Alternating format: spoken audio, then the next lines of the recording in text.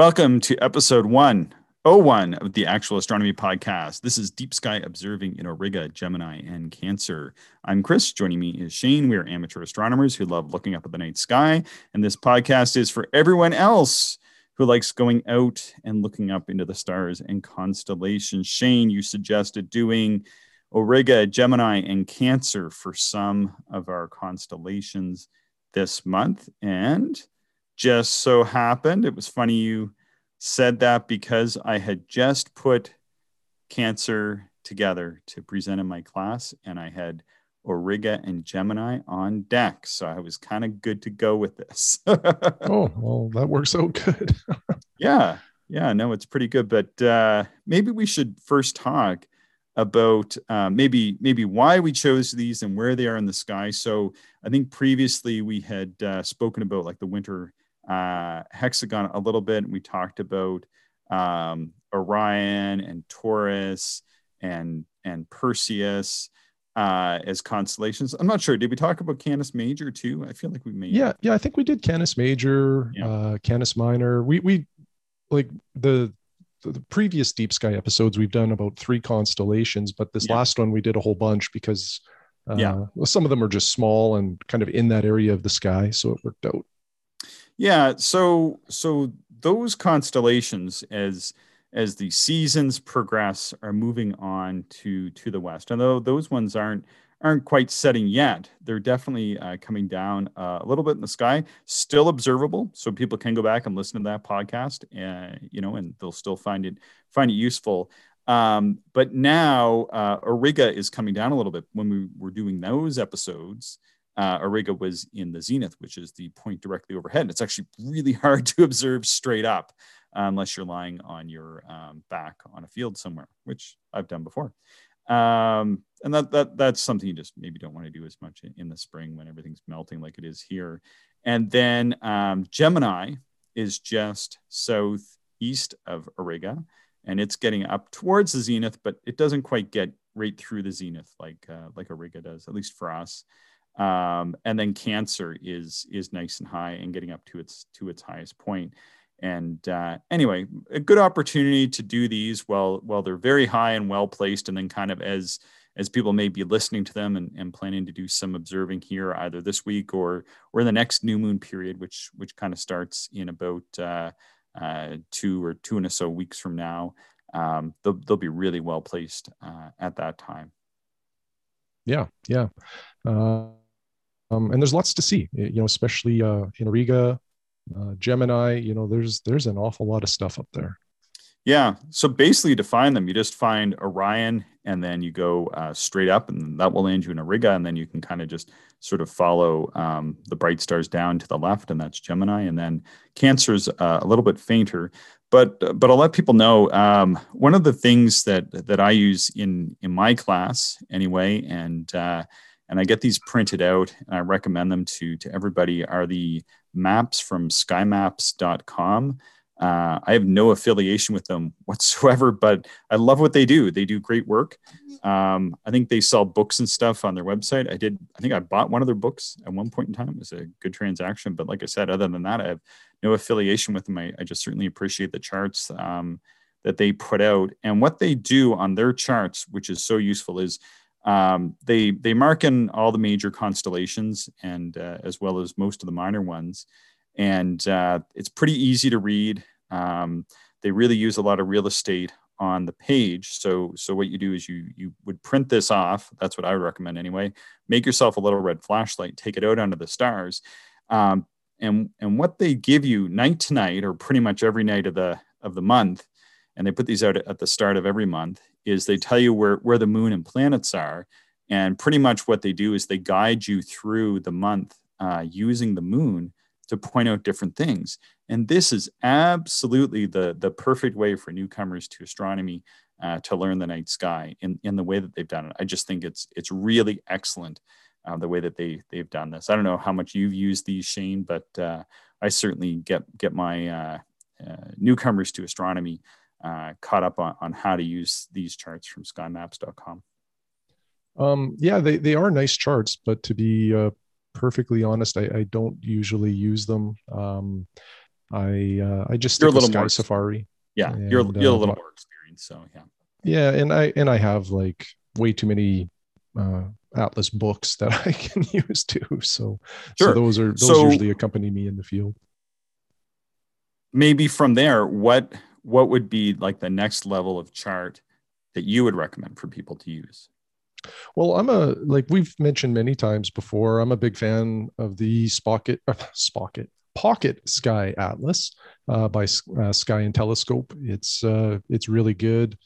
Night Watch is a pretty good beginner's one. Um, what else would I recommend? Now that some of these publishers are out of business, it's becoming a smaller and smaller kind of Mm. atlas field. There used to be another one for free called the Tri Atlas, which was Yeah, I have a copy actually, of that. Yeah. yeah, I don't actually think it's available anymore. I think they shut down the website, but there were three versions of this Tri Atlas. And basically, like one was like a very basic atlas, and then the two subsequent ones just showed fainter and fainter stuff. So depending, Hmm. like the first one I think was more kind of small telescopes and binoculars. The middle one was for the majority of people, that would have a kind of your general amateur telescope. And then the last one was, for the big aperture people that are probably 20 inches and above. And they were really good. Like they were well designed, well plotted, easy to read. But like I say, I don't know if you can find them anymore. Maybe somebody has them mirrored on cloudy nights Hmm. for download. I'm not sure, but they were pretty good as well. Yeah, I did print them all off and have them in a binder downstairs. They're all Yeah, right. I have the Triatlas B series. So the middle one, again, that's applicable to kind of the majority of amateurs. I do have that one printed off. And Yeah. I've used it on occasion. It's wonderful. But I think the recommendation here though is like for the most basic learning the night sky. I think that like these charts are a good place to get started. Make a red flashlight though. Just get a cheap light and then just get your red duct tape or red cellophane and make at least 2 or 3 layers over it. So you dim it down pretty good so that the your eye doesn't get impacted by white light because that's bad. And then next from there is to buy a copy of Terence Dickinson's Night Watch because it has beautiful charts and a great instruction set on learning to read more detailed star charts. And I think that is absolutely the next step. And then from there, it's the Pocket Atlas for sure. Yeah, and from that point, there's Sky Atlas 2000, and then I think probably the best field atlas now, at least in my limited opinion, is the Oculum Press Interstellarum by Stoyan, Ronald Stoyan. Is the I think one of the authors of it. So that's kind of what I'm using in the field. But there's like no perfect atlas, and at least in my opinion, Shane, I try to steer people away from using the softwares under the nighttime sky because the screens are just too bright, even when dimmed down all the way. And in fact, I found like with my tablets and other devices that when I have tried to use those in the field, the eye just doesn't work the same as it does like in your home. And you have to dim them down so much that you're like trying to press your nose against the screen in order to read them. At least that's what happened to me anyway.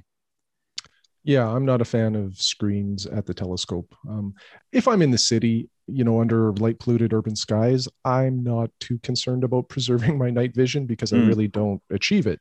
But Mm-hmm. if I'm at a dark site, I don't use them. And if you are using a screen at a dark site and you're around other astronomers, just be cognizant that they may not want to see that screen either. So try to shield it from the other observers because they can be bright and they can ruin night vision. Yeah, and I never forget it always seems like there's somebody in every club that shows up and they set up like an LCD panel or something and then it's like pointed at everybody. And they think it's gonna like look cool or something, and then they're like the least popular person. I've met a few of those people, and yeah, you just got to be aware that not everybody's going to be as excited about seeing a giant computer screen at night as you might be. And I'm certainly not excited to see a computer screen at night, even if it's just a tablet or a cell phone. Yeah, less light is better. Red light is better than white, but no light is best. Yeah, no light is best. You know what? It's a funny thing. This has come into play in the training I do with law enforcement, and that is that I have to give a warning now about device usage at night as part of the training that I deliver, just for this reason alone, and that's that the screens are too bright and they're getting brighter, and so we have to make sure that that people are aware of that and the impacts it can have on your eye at night, right? So whether you're a first responder of some sort, or whether you're an amateur astronomer of some sort, using brightly lit screens at night can definitely impact your vision, to say the least. All right, so let's start off with Auriga the charioteer. I don't really think it looks like a chariot, although it's been a long time since I was to the chariot races. I don't know about you, but well, I've never been to one, so I'll defer to you as the expert on chariot races. So I've been to the Colosseum in Rome, and there's no floor there anymore.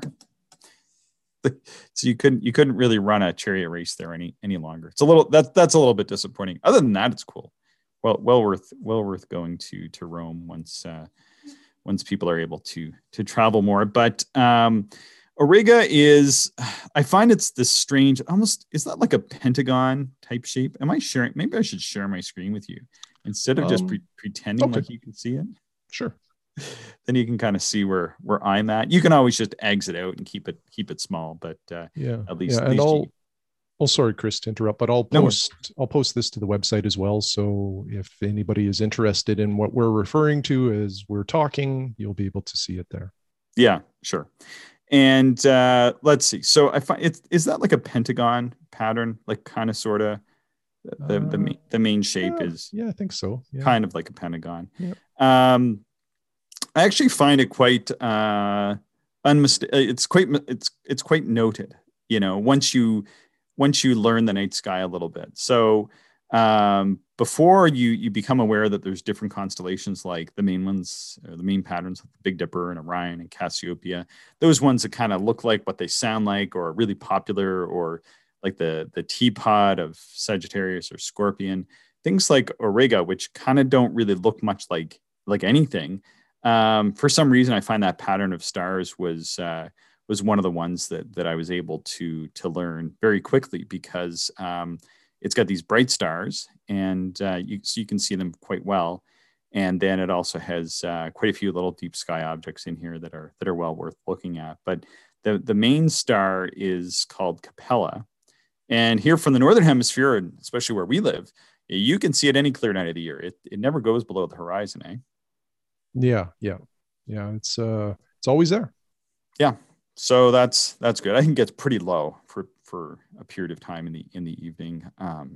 But to find Auriga, like right now, it's just past the zenith. But if you are like looking on a star chart, one of the easy ways to find it is to find the constellation of Taurus the Bull. And there's the Hyades star cluster, which is sort of marked by Aldebaran, which is this bright orange star. But if you sort of extend those horns of the bull out, eventually the top, or the northernmost horn, terminates at Beta Aurigae.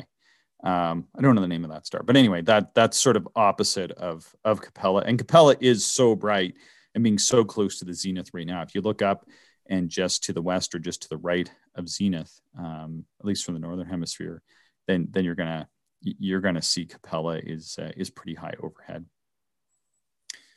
My advancing is not working properly. There we go. So there's quite a few things to see in Auriga. And I guess maybe we'll start with these open clusters. And I'm not going to go into too much to the history of these open clusters, or maybe I will a little bit, but there's these three open clusters, M36, M37, and M38. And they're all kind of like equally spaced, like 3 or 4 degrees apart or whatever in the sky, or maybe not even quite that. And as such, and because they're very bright, they're into like that sort of 6th or 7th magnitude range. They're super easy to see with binoculars. So for me anyway, Shane, kind of once I had ticked off like the major SA objects, like the first couple of years I was observing, and had looked at like the lagoon in summer and M42 in the winter and those kind of ones. These ones in Auriga quickly became favorites because they're really easy to find. They're kind of right sort of in the south central area of the constellation. And, they're quite bright. Like I can take my binoculars out here in the city and I can see them quite easily. I don't know what your experience has been with them.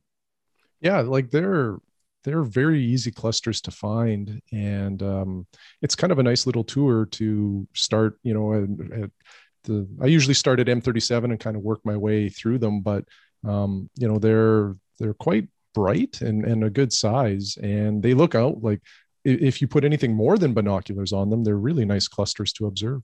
Mm-hmm.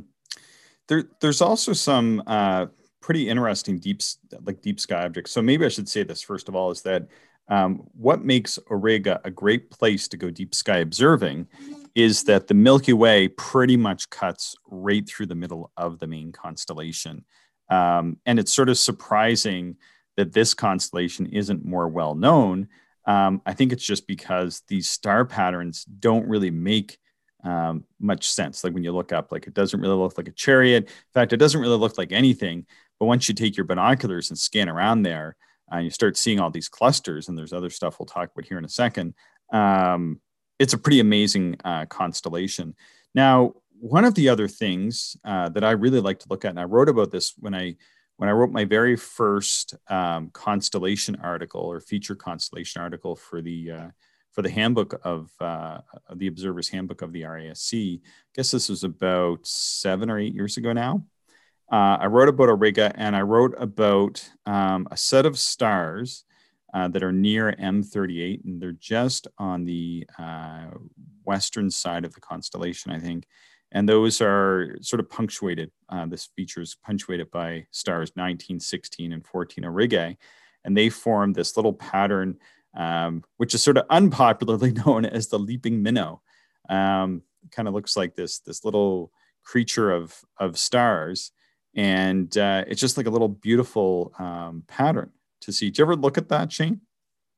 I I think I have, and when I looked at it, I didn't I was unaware of the leaping minnow reference, and then I think since I've heard that, I've not gone back, so I probably should go back to see if I can identify that. Yeah, it would look great in your 12 by 36s, I'm certain. And then just sort of above or north of this pattern is a really bright emission nebula called IC405, which I think is otherwise known as the Flaming Star or the A Auriga Nebula, and I think the star had escaped from, if I'm recalling correctly, I think Orion at one point in time. And that's kind of, a very bright emission zone.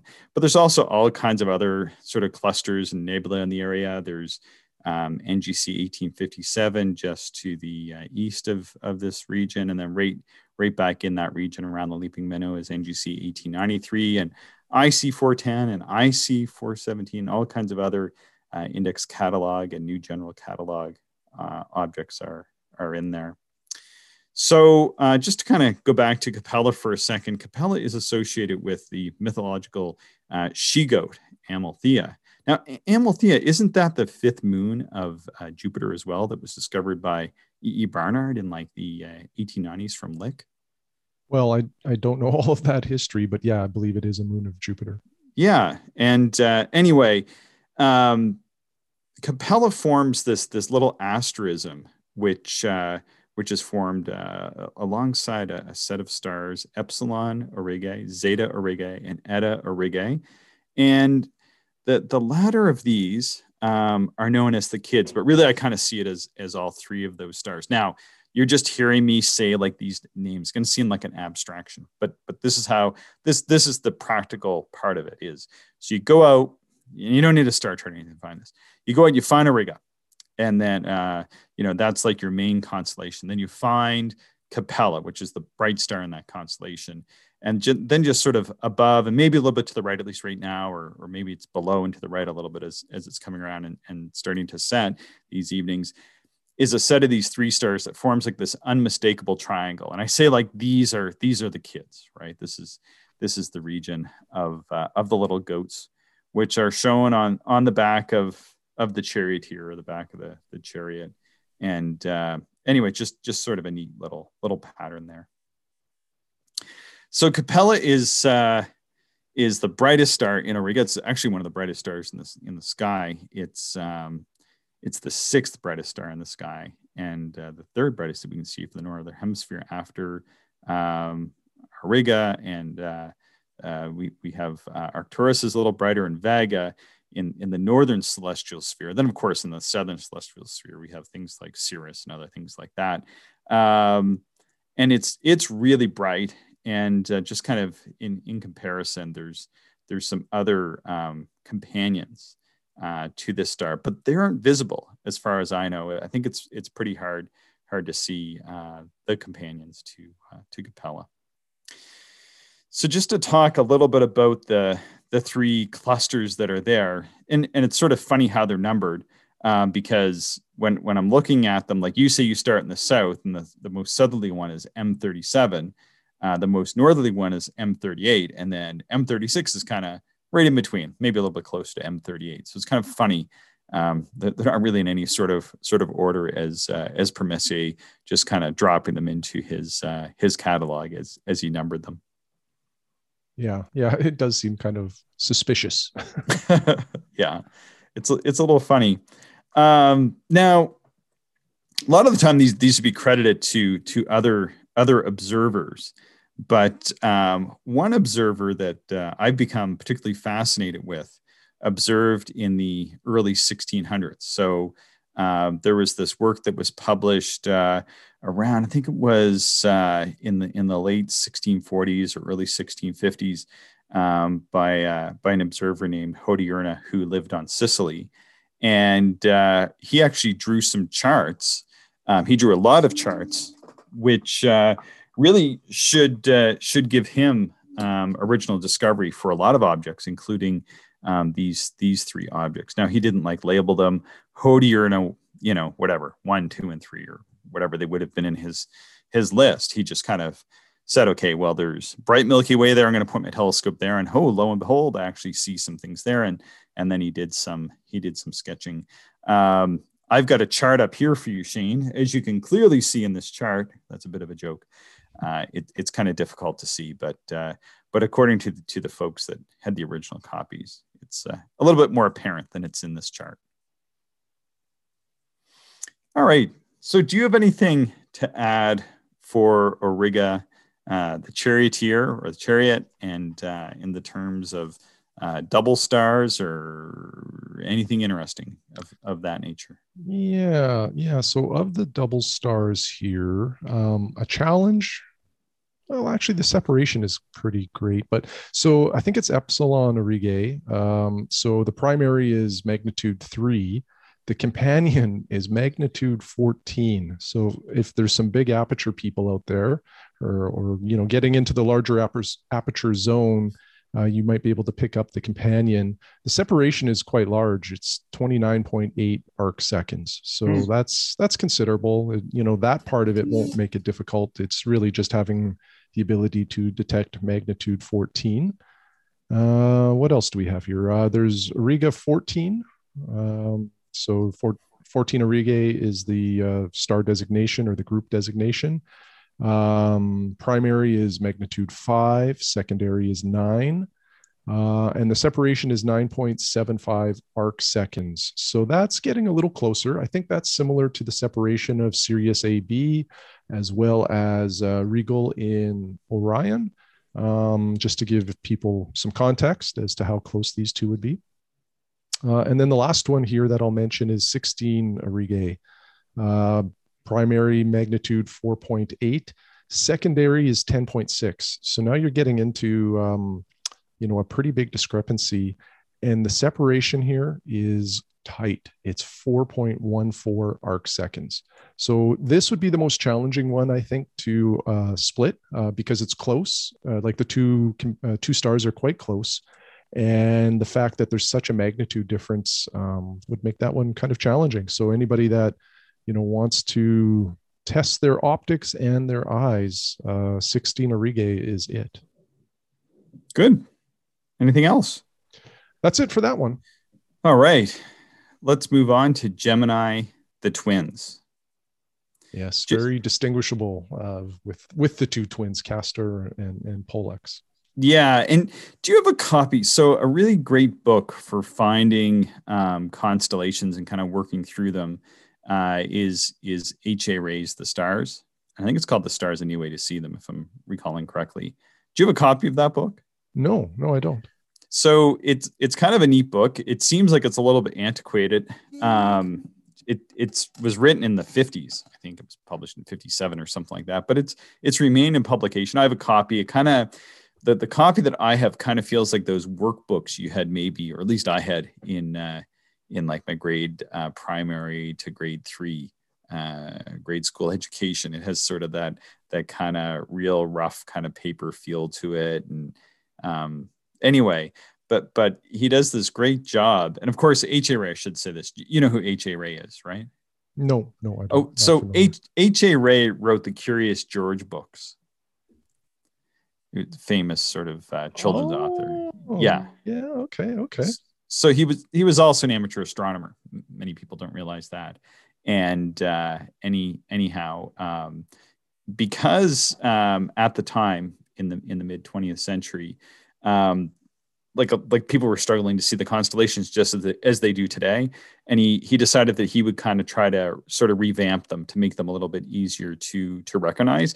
Now his patterns haven't been completely absorbed by the astronomical community and sort of the lines, but they greatly influenced it. So prior to his involvement, the patterns were much more esoteric or difficult to understand unless you were really into drawing patterns in the sky. And then after H.A. Ray, they become a little bit more easy to digest by regular people like us, Yeah. Anyway, for sure. So he's the one that actually kind of drew them out to look more like two. They kind of look like two friends or siblings, sort of holding hands, and they sort of very closely these patterns of stars mirror one another more or less. So if you look up the pattern for Gemini, there's sort of these two sets, each marked by a bright head, and then they have this sort of this stick pattern, and it's pretty unmistakable. Kind of like it's one of those constellations where if you don't trace out the stars, you'll never see the pattern. But as soon as you see the pattern, that's all you see when you look at this area of sky. It's really cool like that. Yeah, and what I love about it is, not every constellation represents, what, like Canis Minor, is a great is a great example of, it's supposed to be a small dog. Well, I don't see that in Canis Minor, but in Gemini and a few other constellations, it's very apparent once you see the star pattern with the lines, like you said. Like once you see it once, you'll always see it when you look up at the sky. Yeah, no, exactly. And also there's an interesting thing. You'll notice this I put in the IAU/Sky and Telescope charts there. You can see alpha and beta. So the alpha star is Castor and the beta star is Pollux. And if you look closely, Shane, you'll notice something about those two stars, and that is that Castor is actually fainter than Pollux. So this is one of those instances where the alpha star is fainter than the beta star. So why is that? Was it just like they didn't quite understand the brightness when Castor was designated the alpha?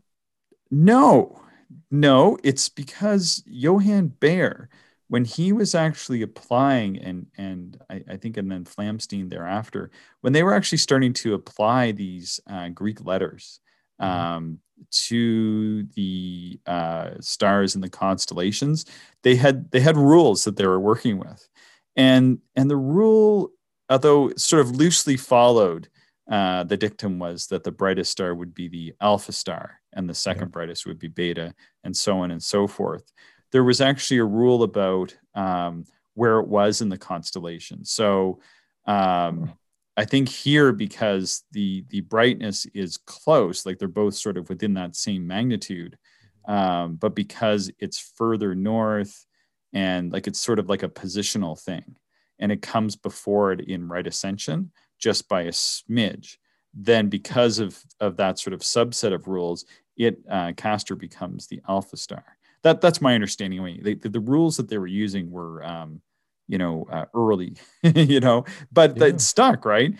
And it's kind of like one of those funny things that was never corrected. And this is one of those things that can make learning amateur astronomy a little bit of a headache, because one of the first rules that people learn is, well, the alpha star is the brightest star. So then they're looking up, well, which star is Castor and Pollux? Well, I know Castor is the brightest one, so it must be the one on the bottom. But no, that's not true. The brightest star is Pollux. The second brightest star is Castor, but Castor comes first in right ascension, and it's higher up in declination. I think is the rule they were applying. I might have that. I might be oversimplifying it, but it's something like that anyway. But it was that is interesting, and really to my eye, I view them both to be similar magnitudes. I wouldn't say one is brighter than the other. I'm also not a variable star observer, so I'm not great at judging magnitude, but they are very close. Yeah, they are very, very close. Anyway, just sort of one of those bits of esoterica. Yeah, that's interesting. Yeah. Now, in Greek mythology, and so here on the left that I'm showing you, Shane, is a set of constellations. I think this is from Persian astronomer Al-Sufi's.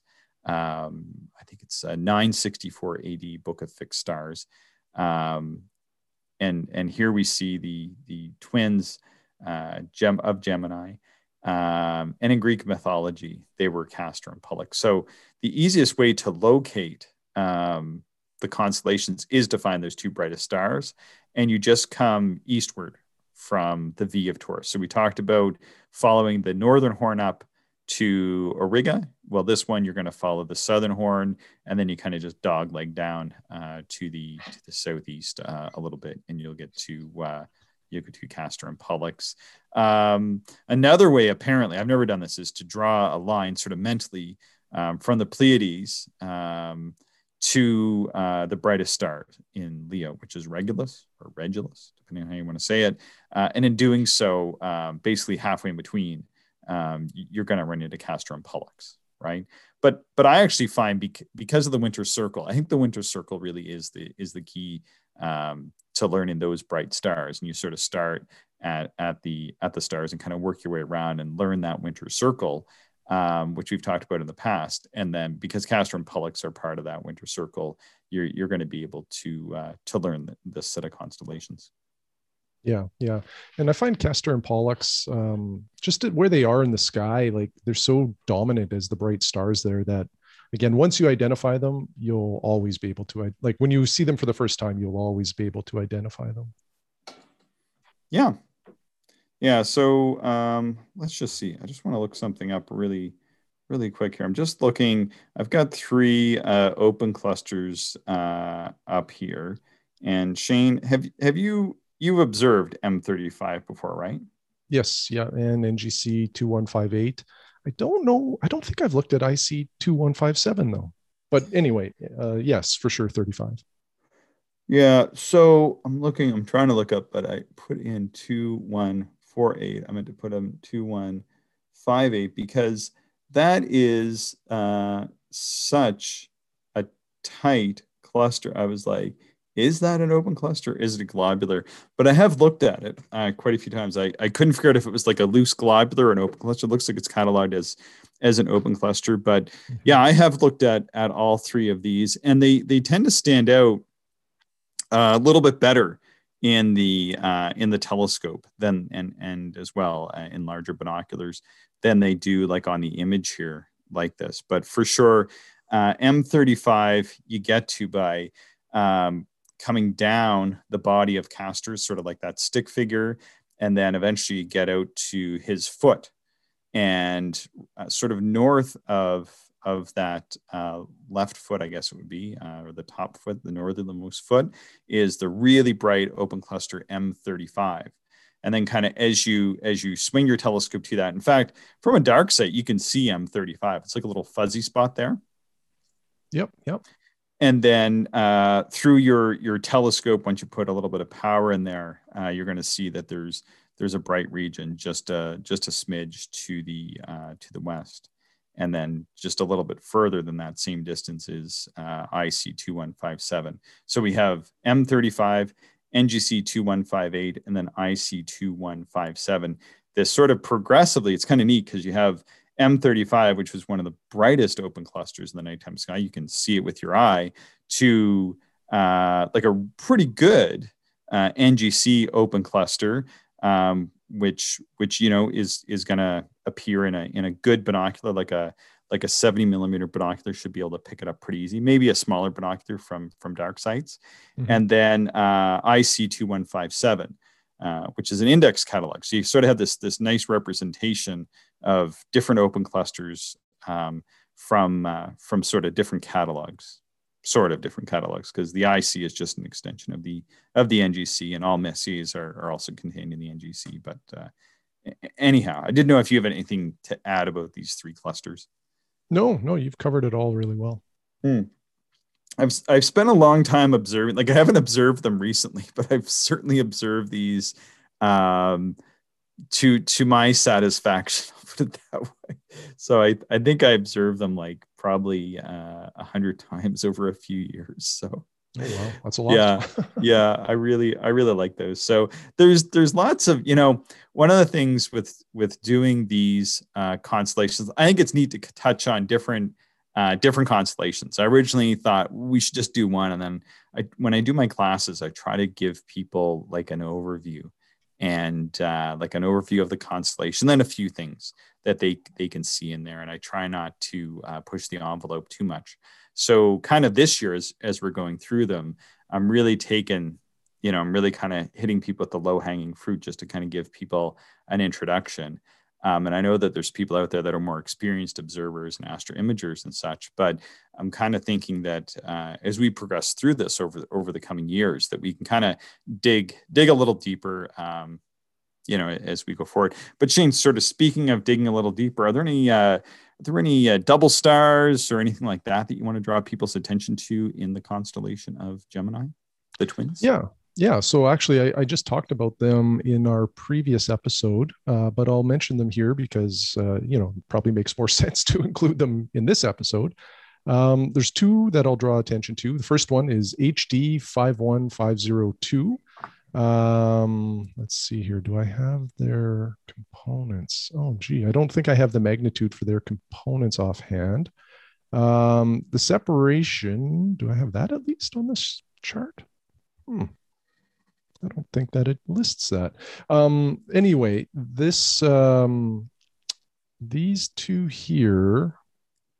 Sounds like you're just using your observing chart there from last night. Yeah, I am, and it's kind of light on detail. I'm just going to quick.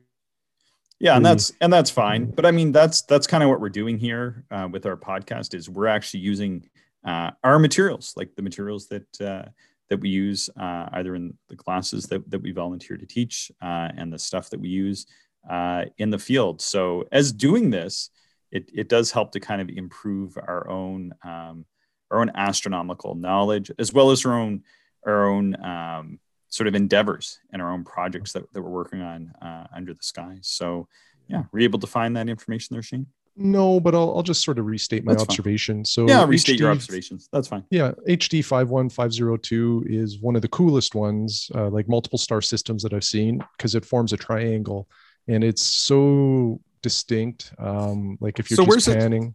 Where's it located? So kind of looking at the pattern here. So it's I guess it would be southwest of Elhina. I think that's the Epsilon star below Elhina that I use to begin my my pan.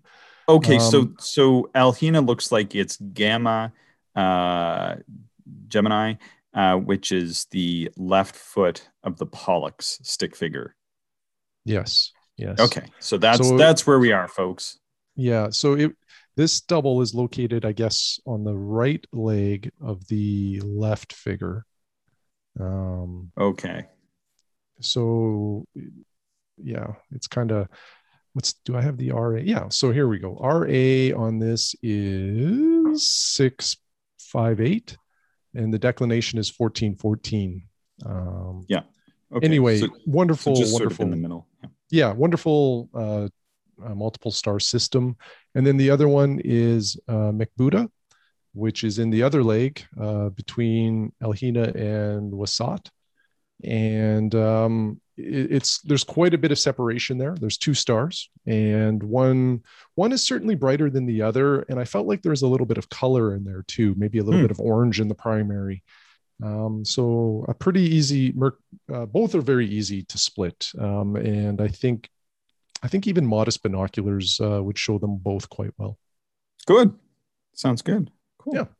Anything else to add there? That is all. Excellent. So let us move along to Cancer, the crab. So doing these is a little bit different. So when I do my constellations for the handbook, I sort of pick one every year. I'm not sure what I'm going to do this year or not, but when I pick one, or I sort of should say when we pick one, because I do them with Randall, we really do a deep dive. And the difference between doing these constellations, we were doing them in this podcast, which makes it a little bit, it makes it possible for us to do them, is when Randall and I do those, we spend like 2 to 3 weeks like creating that piece of work, which includes observations and sketches and a lot of historical research and that sort of thing. And when you and I do these, we kind of, we're going to do this. All right. And then we just sort of use the notes that I have quickly available to me, and you use the notes that you have quickly available to you. And then we put it together for folks, which is kind of more like how our observing is going right now in these. But I'll tell you, the constellation Cancer, or the symbol for Cancer as well, looks like an upside down lambda pattern, eh? Anyway. Yeah.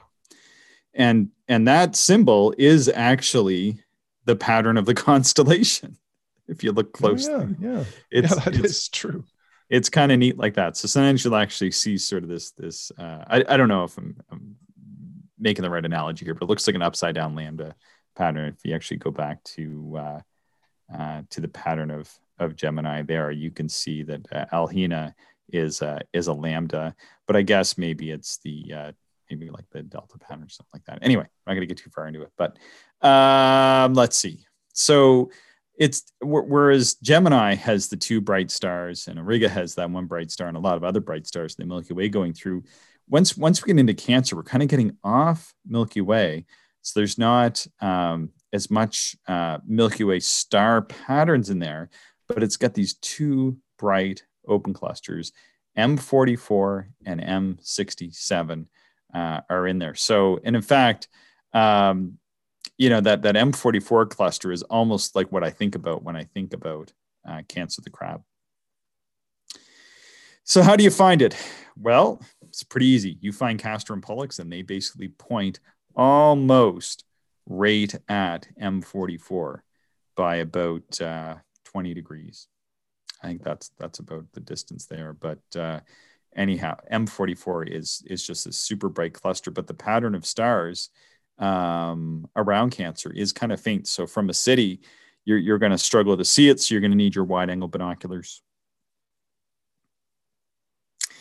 So where does the crab come from? So in Egyptian records, dating back to around 2000 BC, or BCE as we say now, before the Common Era, it was described as a scarab crab, which was a sacred emblem of immortality, often seen on Egyptian tombs and those kind of places. And in sort of early Babylonia, the constellation was known in the Malapan as Mal al Lil, which is, well, Mul Al is just the beginning of the Mulapid, and then sort of just be Lul, a name that can refer to both a crab and a snapping turtle. So I actually have drawn this. It's a really cool pattern of stars and then punctuated by M44. But we have, and in fact, like, so Shane, I'm not sure if you can see, I think the image on the top right is one of my sketches or something like that. I think I've combined my sketch with an image or something to that nature. I could be wrong on that, but I do have quite a few sketches of the whole constellation and the pattern of stars. But that cluster, M44, right at the center of Cancer, is Latin for the manger, or M44, also known as Praesep, if I'm saying that right, or Praesepi. And NGC 2632, it's also known as Colander 189. So it has all these different names, otherwise known as just the beehive cluster, or M44 or Praesepi. Those are the most common ones. And it's super bright and easy to see. It's a beautiful binocular cluster, and it's one of the nearest open clusters to the solar system. And it contains a larger population of stars, than most other nearby clusters. So it's not only close, it also has a lot of stars in it. And under dark skies, the whole area looks nebulous, and it's been known since prehistory. So when they were first writing up star catalogs, like when Ptolemy was putting together his Almagest, he called it the nebulous mass in the breast of Cancer. So it was definitely known and seen since prehistoric times. And also, this was the first of the deep sky objects that Galileo pointed his telescope at. And this is what he described in the Starry Messenger, which actually went on to inspire all kinds of people to look at the nighttime sky, from Persek to Hodierna, and led to the discovery of like the M42 nebula by others, led to the discovery of those clusters in Auriga, and all kinds of different things in the nighttime sky. So Shane, quick quiz: how many deep sky objects did Galileo discover? I don't know. 1, 10? I don't know. He's credited with no deep sky object discoveries. Okay. So he only went and looked at the stuff that was already in Ptolemy's Almagest, which was kind of known as sort of fuzzy objects. And sort of his big contribution to the deep sky business was that he discovered that like Praesep, this fuzzy thing in Cancer, was made out of all these stars, which is super important. But he didn't discover it. No, it was already known. It's in Cancer, it's got this little grouping of stars. Sort of if you look closer, it's got these 4 stars right in the center of it. And then kind of in the center of those 4 stars is where M44 resides. And it's got this pattern. So this image that I'm showing you on the right is again, and I do love these images. This set of images here, we've got 2 patterns of the crab. They both look very different. So the one on the left is from Al-Sufi's 964 AD Book of Fixed Star. Al-Sufi was a Persian astronomer and probably one of the best naked eye visual astronomers of all time. And so he's drawing a crab that would have been something familiar to him in his region. And then as such, that pattern of 4 stars in the middle. And then you can see he's drawn this really neat, and by neat, I mean accurately, a dot, dot, dot. You see those dots? It forms like a stretched out pentagon pattern. Yeah.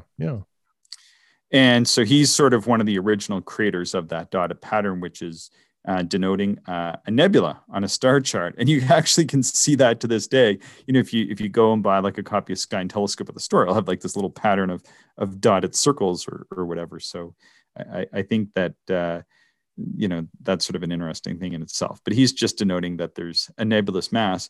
And then on the flip side here, we have over in Cancer, the crab as pictured in Bayer's Uranometria 1603, you can actually see that he has these 4 stars. They're drawn a little bit differently, but it's sort of unmistakable. This is the same region that's being referred to. And in the center, there's this C, and that C is a fated star, right? And I've talked about these fated stars of Bayer's Uranometria 1603 before. And now in 1603, perhaps for unknown reasons, Bayer was being a little bit conscious about the fact that maybe he shouldn't be drawing too much attention to strange things in the nighttime sky. And so he was a bit cryptic in his noting of deep sky objects. So he noted it as just this fuzzy spot. And of course, in 1603, this is just before telescopes are being pointed at the nighttime sky. Galileo not looking at this until about half a dozen years later. Very interesting. Yeah. And there we have M67. This is the last thing I'm gonna talk about. I'm getting a great quick succession of text messages from Shane telling me to hurry up and rush along, that I'm talking too much. So I'm just gonna kind of leave it at this. So sort of in the bottom part of the constellation, we have this other cluster called M67, which honestly would be a more exciting cluster if M44 wasn't so spectacular, just a little bit further to the north. So I'm just going to draw people's attention to that, which is in the bottom, the southern southeastern portion of Cancer. And I'm just going to say that that's a great object to look at too. So Shane, do we have any double stars to look at in Cancer? Yeah, I will reference, let's see here. I think maybe just one. And this is another decent test of, again, optics and observation abilities. It's Struve 1177. Now, the 2 stars are actually quite close in magnitude. Primary 6.7, secondary 7.4, but the separation is 3.5. So they're quite close, and you'll likely have to use some magnification to get that split. And probably, seeing will impact this a little bit too. If the seeing is poor, these stars that are closer together become more difficult to separate. So Struve 1177. Sounds good. Anything else to add on this? Our very brief tour of Auriga, Gemini, and Cancer the Crab. Yeah, if anyone is interested in the show notes for this, again, there'll be a lot of images that Chris referenced throughout this. Go to actualastronomy.com. We'll have it posted there. All right. Well, thanks so much, Shane. Thank you, Chris. Thank you, everyone, for listening, and we hope you enjoyed the show. If you are interested in more information, would like to contact us, or if you would like to support the podcast, check out our website, actualastronomy.com.